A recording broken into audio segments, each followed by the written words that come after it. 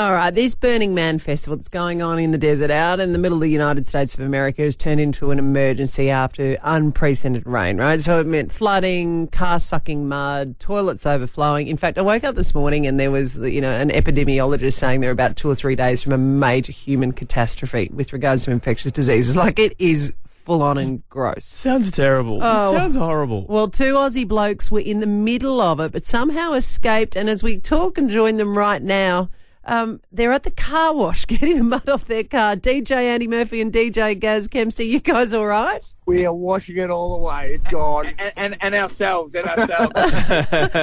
Boys, just how bad was it? It was getting bad, and we just had to get out of there, really. Like, the toilets was shocking. We were running out of food and water. We definitely didn't conserve food and water at the start, so we didn't know this was obviously going to happen. Yeah. We were actually planning on leaving on Saturday, and it rained Friday night. So it wasn't, I don't think it was dire or anything like that. And when you say it's go time, you actually take off what? And then you drove over a fence and just passed all the stuck RVs and kept on going? There was hundreds of cars stuck in the mud, and we didn't exactly have a big full drive car, so we didn't want to be one of those guys that got stuck, so we planned it first. So we plotted a route. All right, so you got out. So I guess for people that haven't been to this festival, just explain how big it is. I mean, a lot of us are probably aware of it and all that sort of stuff, and then we saw Diplo waking festival goers up by DJing at sunrise in a hot air balloon before everything. You know what I mean? Like, it's completely mad, right? It's another world. Definitely another world. It's the best of the world, and it's literally so much fun, and we were having an absolute ball, and we were probably ready to go home before the rain came.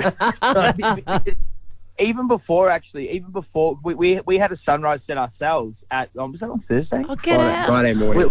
Friday morning, and we had a huge contingent of Aussies, and then we obviously got back to the camp, and you sort of on a high from the gig, and then actually that's where the rain started a little bit after that, and it was all literally downhill from there. Yeah. What's the vibe like when you're sitting there and it's this place which is meant to be so blissful and like an escape, this festival, and then yet we're reading all these articles, there's rumours going around that like Ebola has broken out and Diplo's the super spreader. There's all sorts of crazy stuff going on sitting there in this festival. What's all that like? Well, we didn't hear a lot of it, did we, to be honest?